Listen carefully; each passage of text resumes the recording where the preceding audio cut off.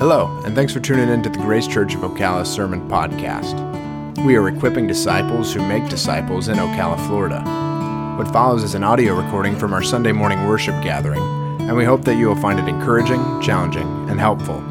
If you have any questions or would like more information about Grace Church of Ocala, please visit our home on the web, ocalagrace.org. Well, good morning, church. We'll be in John chapter 3 this morning. As I was talking with the kids this morning, did you guys think of a teacher as you were growing up that you have memories of? Now, I was, I had teachers that I have good memories of because I made good memories to them. Is that a good way of saying that? Like they definitely would remember me. And it was not necessarily always positive. Because I always started out the beginning of the school year in the back of the class and always ended up in the front row. But can you remember teachers? And I think of one especially. Math was definitively not my subject. In fact, when I went to college, I went to English Lit because it was the farthest thing from math. And there was a professor there, Dr. Carmine, and in college you have to take math. I don't know why, but because. And he said, all right, here's what we're going to do. I'm going to get you through this class. And I'm thinking, yeah, no homework or whatever, you know? Like what you're thinking as a freshman in college? No, what it was is he was willing to teach us where we were and figure out where we were and step through all those processes so you could get basic math. And I'm like, hey, that's pretty cool. And I can remember him. Who is it that you think of as you're back through either college or graduate school or elementary school? Those teachers that took the time to teach and the influence they've had on us. It's amazing. I can still remember Mrs. Blumenshine, my kindergartner teacher, which is only like 10 years ago. Not really. So we remember these teachers. And so this morning in John, we're going to see two teachers. And a big thing is faith in Jesus means teaching life's greatest lesson. We then become teachers. If you have kids or you're working with small people or you're around life, you end up either mentoring people or teaching them. And the greatest lesson in life is what we'll go across today. Well, that'll be our subject. And the cool thing is, Jesus gets to be a teacher, and John the Baptist gets to be a teacher. And they're going to teach life's greatest lessons. So turn with me to John chapter 3, and we'll start in verse 1. And Jesus, through verse 21, is going to teach the greatest lesson. Jesus teaches life's greatest lesson. Pick up with me in verse 1, chapter 3. Now there was a man of the Pharisees named Nicodemus, a ruler of the Jews. This man came to Jesus by night and said to him, Rabbi, we know that you are a teacher come from God, for no one can do these signs that you do unless God is with him. Jesus answered him, Truly, truly, I say to you, unless one is born again, he cannot see the kingdom of God. Stop there. The setting. This is done at night. We got Nicodemus showing up to seeing the teacher Jesus, and he comes in at night. There's many that think, maybe he was trying to get in without people seeing him, or maybe he just got off work. But he is coming to see Jesus at night. And he's seeing Jesus, and this is pretty neat. The rabbi comes to see Jesus, and Jesus is very early in his ministry. Maybe he's 30. And he's seen what Jesus can do. And we see Nicodemus who comes and sees this young Jesus. And here's Nicodemus. He's a Pharisee. Imagine a very well-learned, trained, and experienced Jew. Or put it this way, he's got his PhD in Old Testament studies. And not only that, he's part of the Sanhedrin. The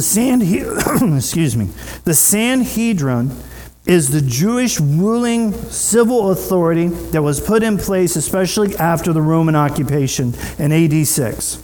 So Jesus is on the scene. There are Jews there that are leading the people, and this guy is a PhD in Old Testament studies, but he's also a social part of the group that is literally running the area. So Nicodemus has a statement. He says in verse 2, Rabbi. He says rabbi. Rabbi means teacher.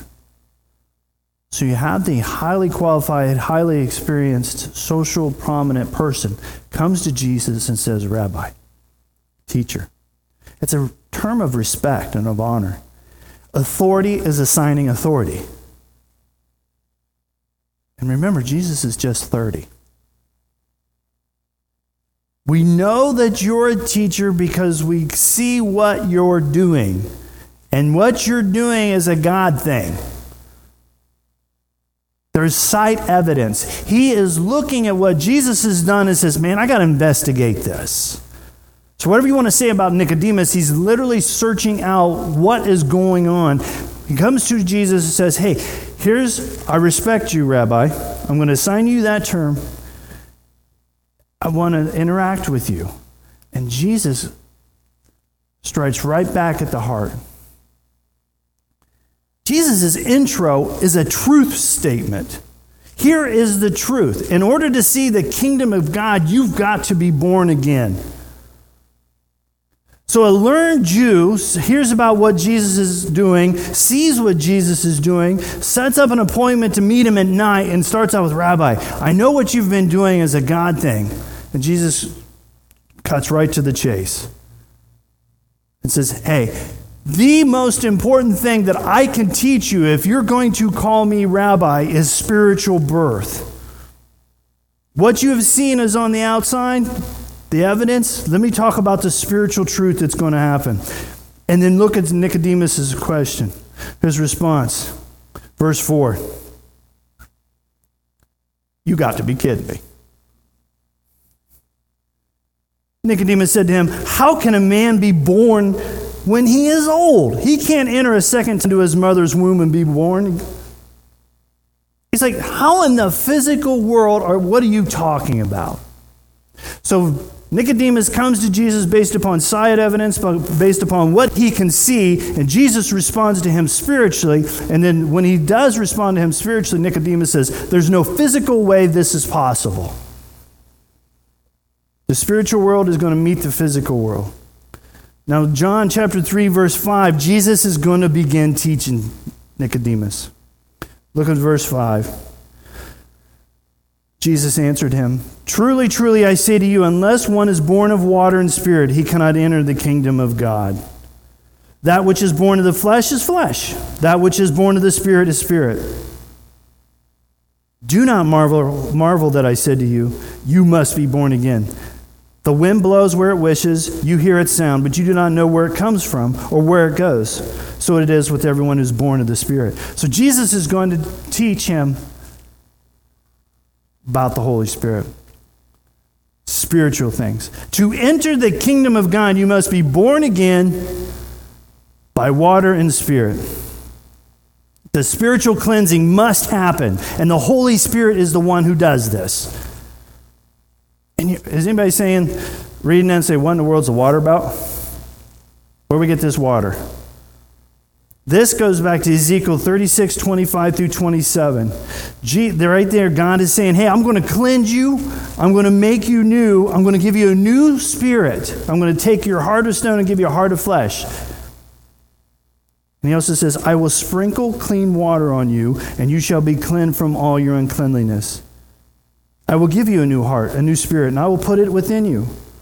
I will remove a heart of stone from your flesh and give you a heart of flesh. Verse 27, Ezekiel 36 says, and I will put my spirit within you and cause you to walk in my statutes and be careful to obey my rules. Jesus is taking this PhD in Old Testament studies and says, this will ring your bell. This passage from Ezekiel is very, very popular. It may not be to us this morning, but for them, this was a big deal when Ezekiel is prophesying about all this stuff going on. Hey, you are going to have spiritual rebirth, and I will send my Holy Spirit to cleanse you, to give you a new spiritual birth. Then in verse 6, Jesus states the obvious. What you're perceiving is physical. You came to me to have an audience because of physical. By the way, flesh bears flesh, spirit bears spirit. I'm ringing your bell by Ezekiel. Now I'm going to say, hey, this kind of makes sense. Flesh bears flesh, spirit bears the spiritual life. The Holy Spirit literally is going to give you a new life. And verse 7 is kind of one of those God humors in the Bible. Do not marvel about this, Nicodemus. You shouldn't be astonished. You don't really believe that everything in your life is what you can see and what you can touch and what you can, it's not all physical. You really don't live this way. And neither do we. If our life was all based upon scientific evidence, then explain to me love, compassion,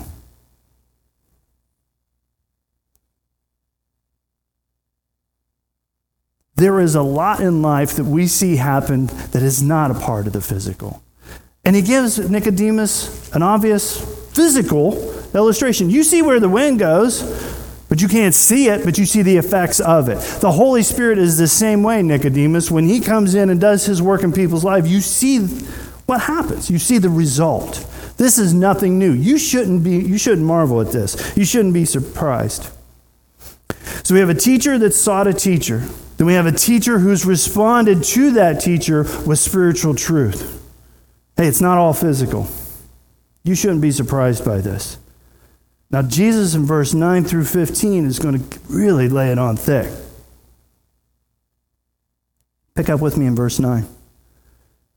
And Nicodemus says, how can this be? He still hasn't gotten it. And Jesus said, are you a teacher of Israel and yet you don't understand this? Truly, truly, I say to you, we speak of what we know and bear witness to what we have seen, but you do not receive our testimony. If I had told you earthly things and you do not believe, how can you believe if I tell you heavenly things? No one has ascended into heaven except he who descended from heaven, the Son of Man. Verse 14, and as Moses lifted up the serpent in the wilderness, so must the Son of Man be lifted up, that whoever believes in him may have eternal life. Nicodemus is still not getting it. He's like, what? How can this be? Imagine what he's saying is, you mean there's more to life than what I can see? Yes. Jesus points out to him, and he's like, you are a teacher of Israel and you don't know this? How to put this? You're a car mechanic, Robbie, and somebody comes to you and there's no oil in the car, and another mechanic says, well, I'm not sure why it's not running anymore. Be like, you're a mechanic. You got to have oil. You didn't know that? Oh, where's your license, you moron? So this Old Testament PhD rolls it to Jesus, and Jesus is explaining it to him. He's kind of nice first time. Yeah, you live by seeing these things. And Nicodemus still doesn't get it. He's like, oh, you're a teacher of Israel and you don't get this. The Old Testament faith system has always been by believing what God says is true. Listen to me well. The faith system is, if God says this is true, do you believe that? Your sins can be taken care of if you believe that you will be forgiven through the blood of this sacrifice. Old Testament. What's the New Testament? Do you believe that your sins can be forgiven because God says believe in this blood sacrifice? The difference between the two, Old Testament, every year it had to happen again. New Testament, how many times did it happen? One time. God's requiring the exact same faith system. It has not changed. Do you believe what God says is true to actually be true? Okay, well, yeah, I'll do that. But God says, hey, if you wanted to have your sins taken care of, you had to bring a goat, you had to bring a lamb, you had to bring what he required. If you showed up one day with a puppy, that didn't qualify. You had to do it on God's term. New Testament, I want to go to heaven, but I don't want to believe in this Jesus guy. I think he was a cool dude, but I just don't want to believe in the Jesus guy. It's always been by God's terms on God's way. Do you believe what he says is true? That's called faith. Now, when we read this morning, this faith system is nothing new because God has always required a contrite and broken heart or a repentant heart. When we read Isaiah 57, it's a contrite and broken heart. Malachi, contrite and broken heart. Psalm 51, contrite and broken heart. Now, the funny thing about Isaiah and Malachi is God's had enough. You guys are going through the motions. You think you're getting right with me because you're stepping through the lines, you're dotting your I's and crossing your T's. But you forgot the soul issue. You forgot the heart issue. It's the same thing with us. Do you give mental assent to what Jesus did on the cross and it hasn't made it into your heart? That's where David, when he has an adulterous affair with Bathsheba, cries and weeps and makes it into a song in which we literally sang this morning. God, create in me a new heart. Wash me as white as snow. Create a contrite and broken heart. That's what God is looking for. And then the verses 18 and on is, then I will proclaim you to the world. So the faith system is the same as it always has been. And so you can see where Jesus looks at Nicodemus and says, how in the world did you miss this? This theme has gone all the way through.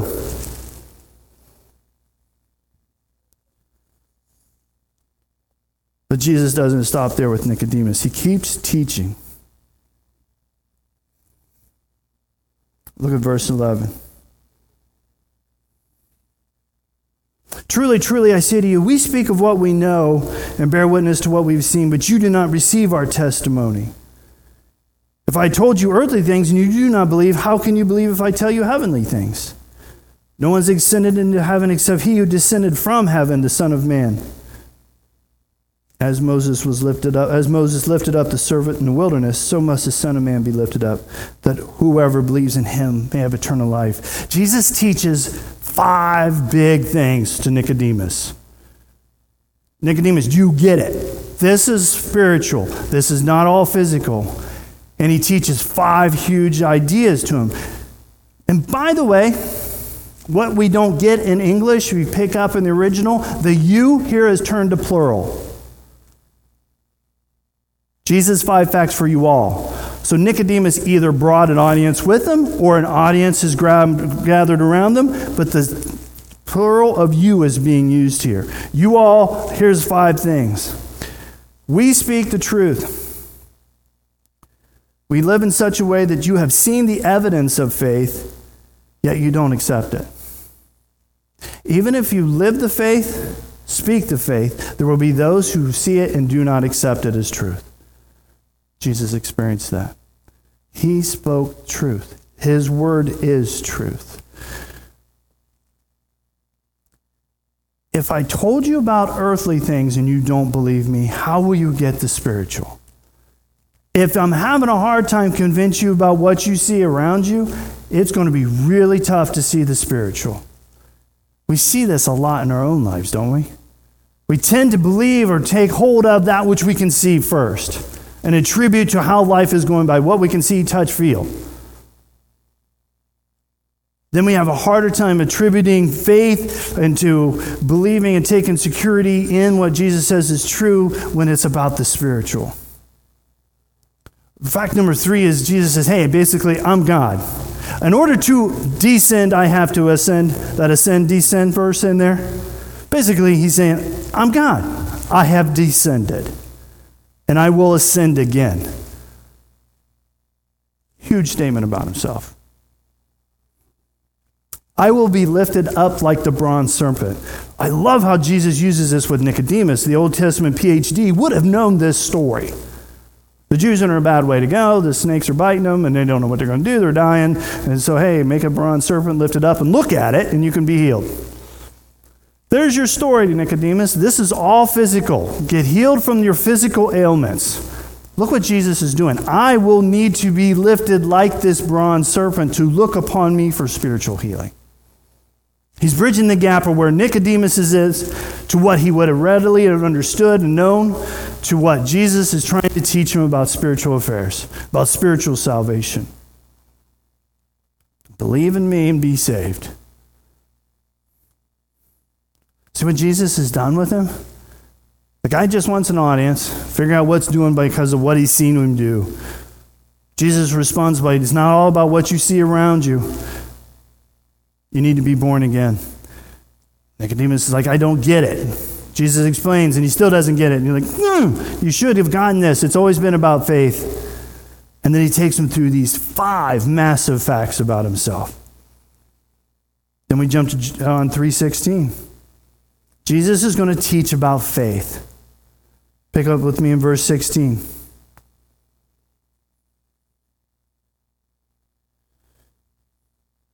For God so loved the world that he gave his only Son, that whoever believes in him should not perish, but have eternal life. For God did not send his Son into the world to condemn the world, but in order that the world might be saved through him. Whoever believes in him is not condemned, but whoever does not believe is condemned already, because he has not believed in the name of the only Son of God. And this is the judgment. The light has come into the world. People love the darkness rather than light because their works are evil. For everyone who does wicked things hates the light and does not come to the light, lest his works should be exposed. But whoever does what is true comes to the light, so that it might be clearly seen that his works have been carried out. Jesus teaches about faith. The offer of salvation is about faith. God loves you, he says.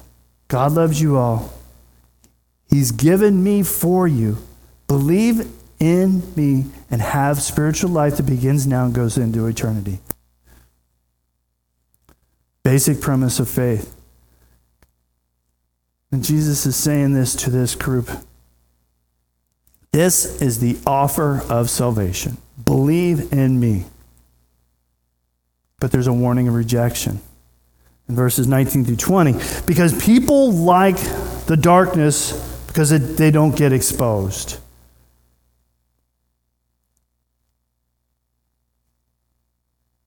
It's really easy to see this when you're around people who have no clue how bad the situation they're in because they've surrounded them by like-minded people.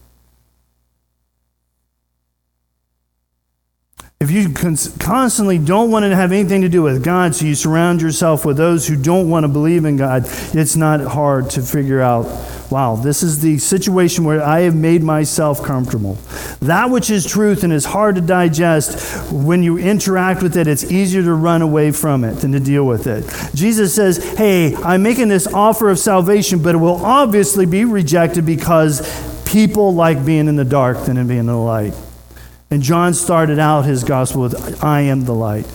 Jesus is the light. People like the darkness. In fact, really, in this morning in our heart of hearts, we kind of like it to be dark so we don't have to deal with what has been exposed in the light.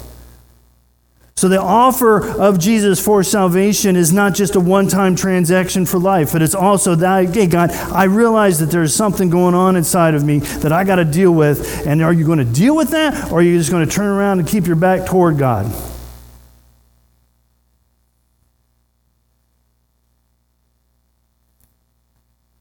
Acceptance means life in verse 21. Believe in me and live.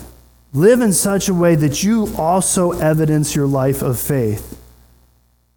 You move out of spiritual darkness into light.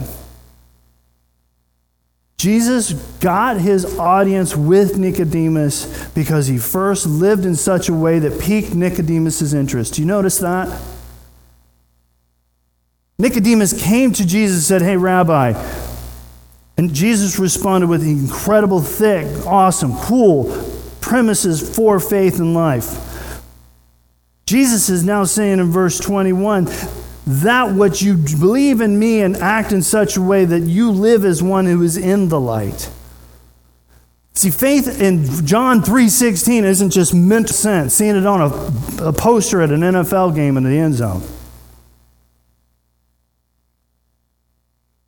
Faith in Jesus means, hey, I believe in what you did. Now I want to live in such a way that my obedience to you is evidence of my faith.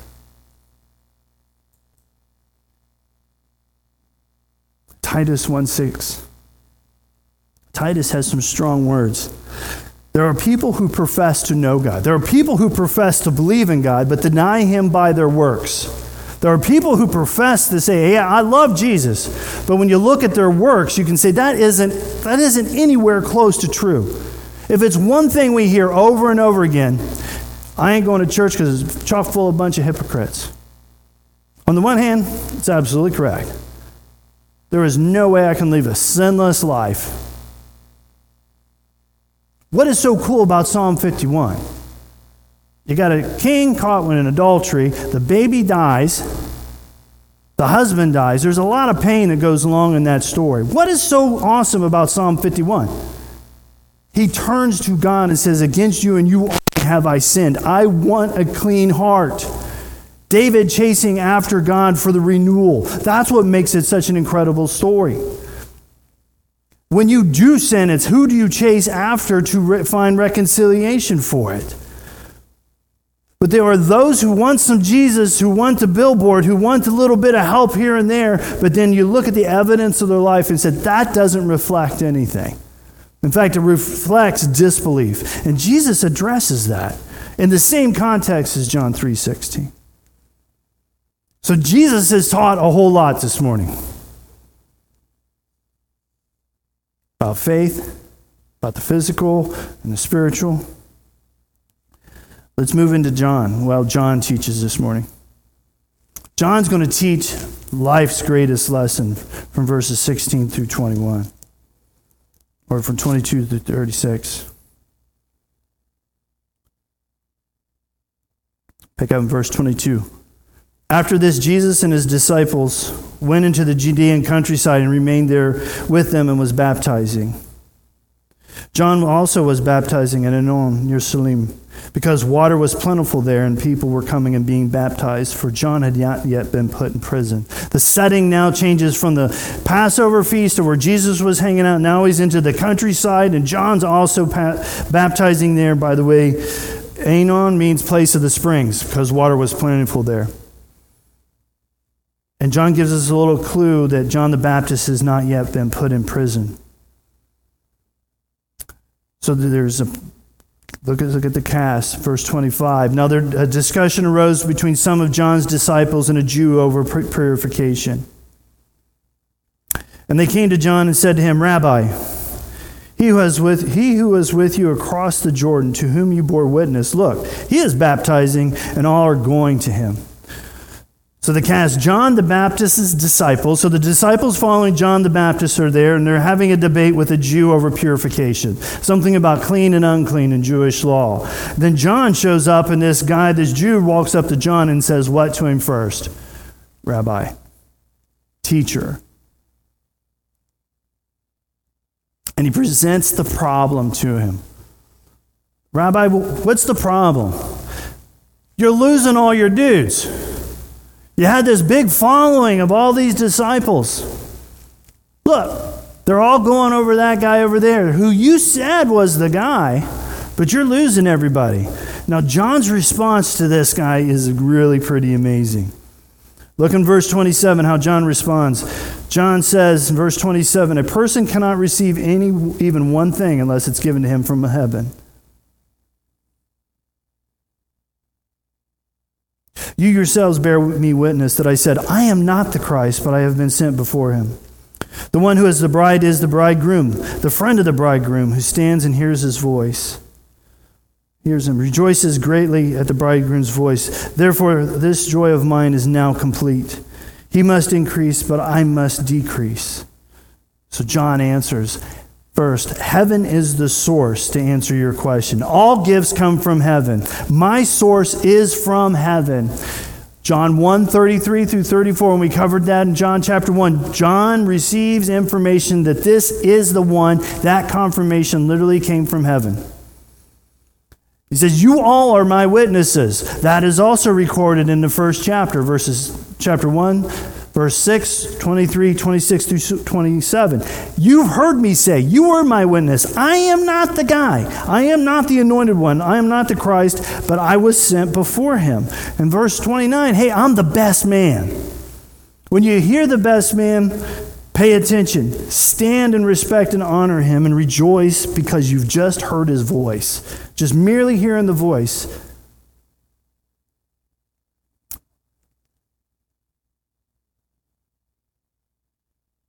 Verse 30, I'm just doing my job because Jesus is the groom.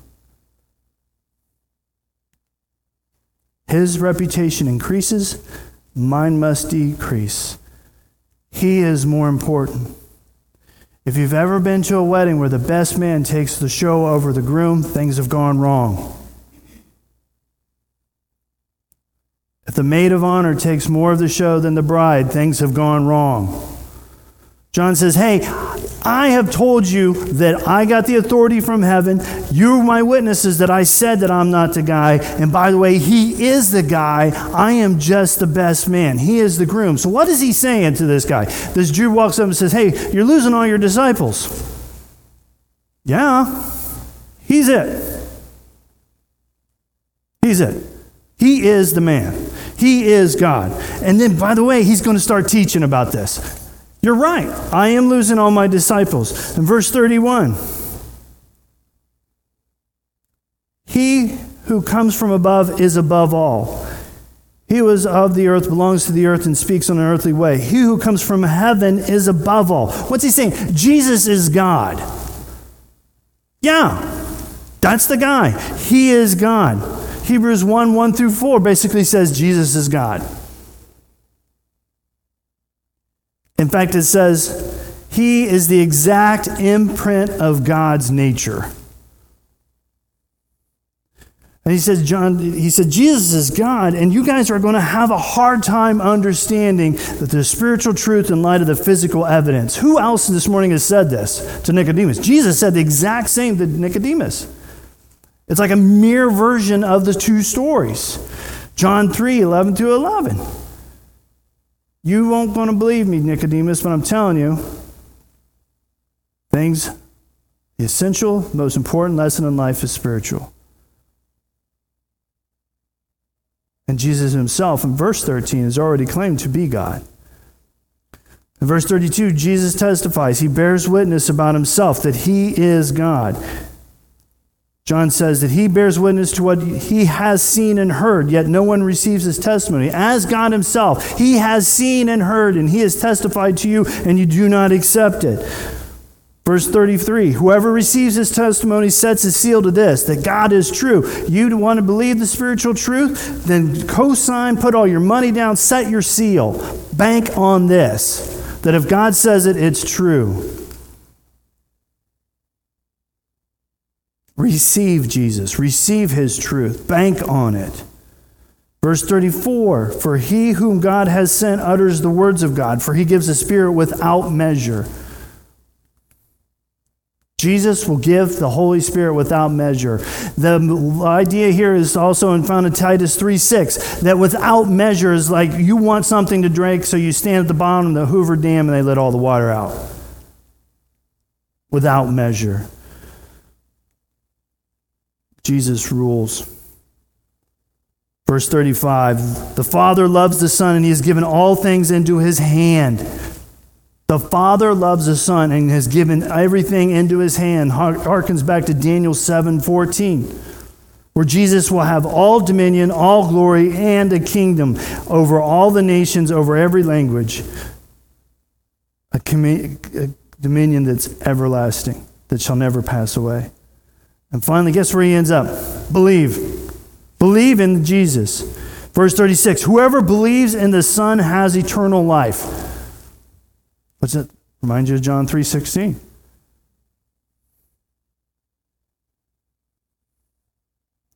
And finally, rejection is wrath. The end of verse 36, but the wrath of God remains on him. John has taught these 8 spiritual truths just like Jesus did.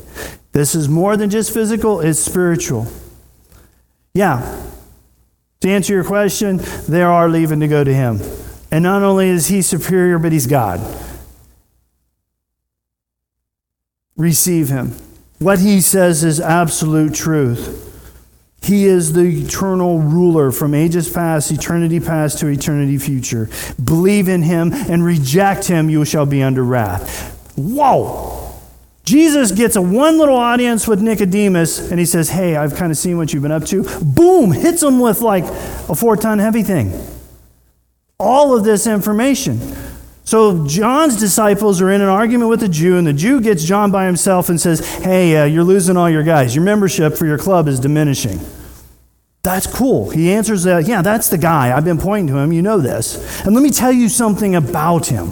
Look what John the Baptist teaches in just a few verses. Talk about a survey of great theological truths. But more importantly to that, are you this morning able to understand it?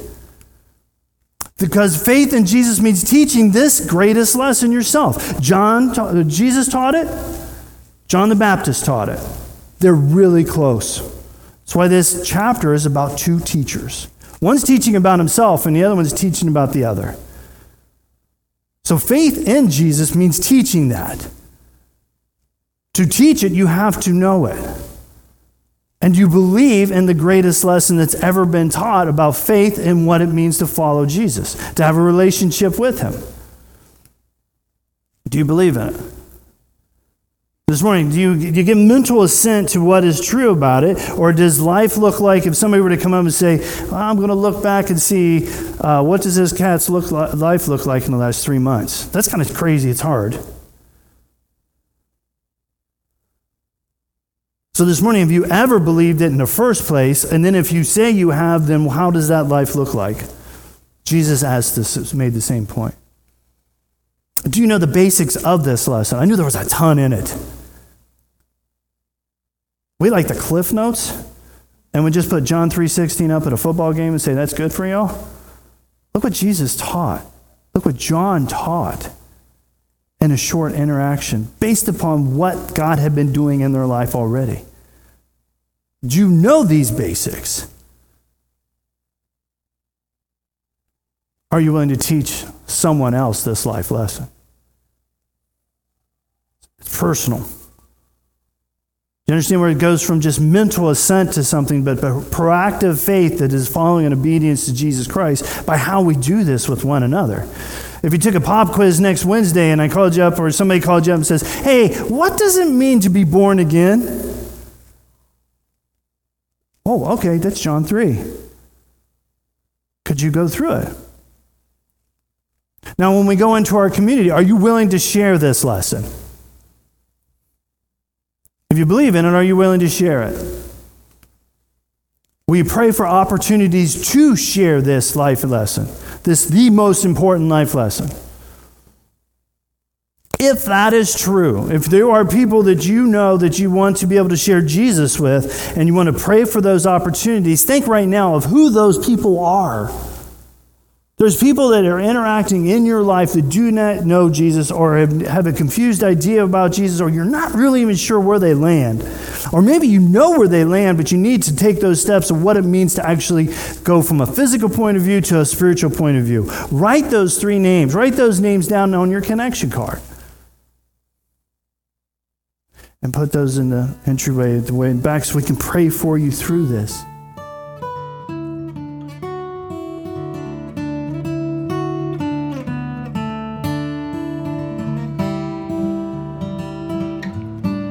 Thanks again for listening.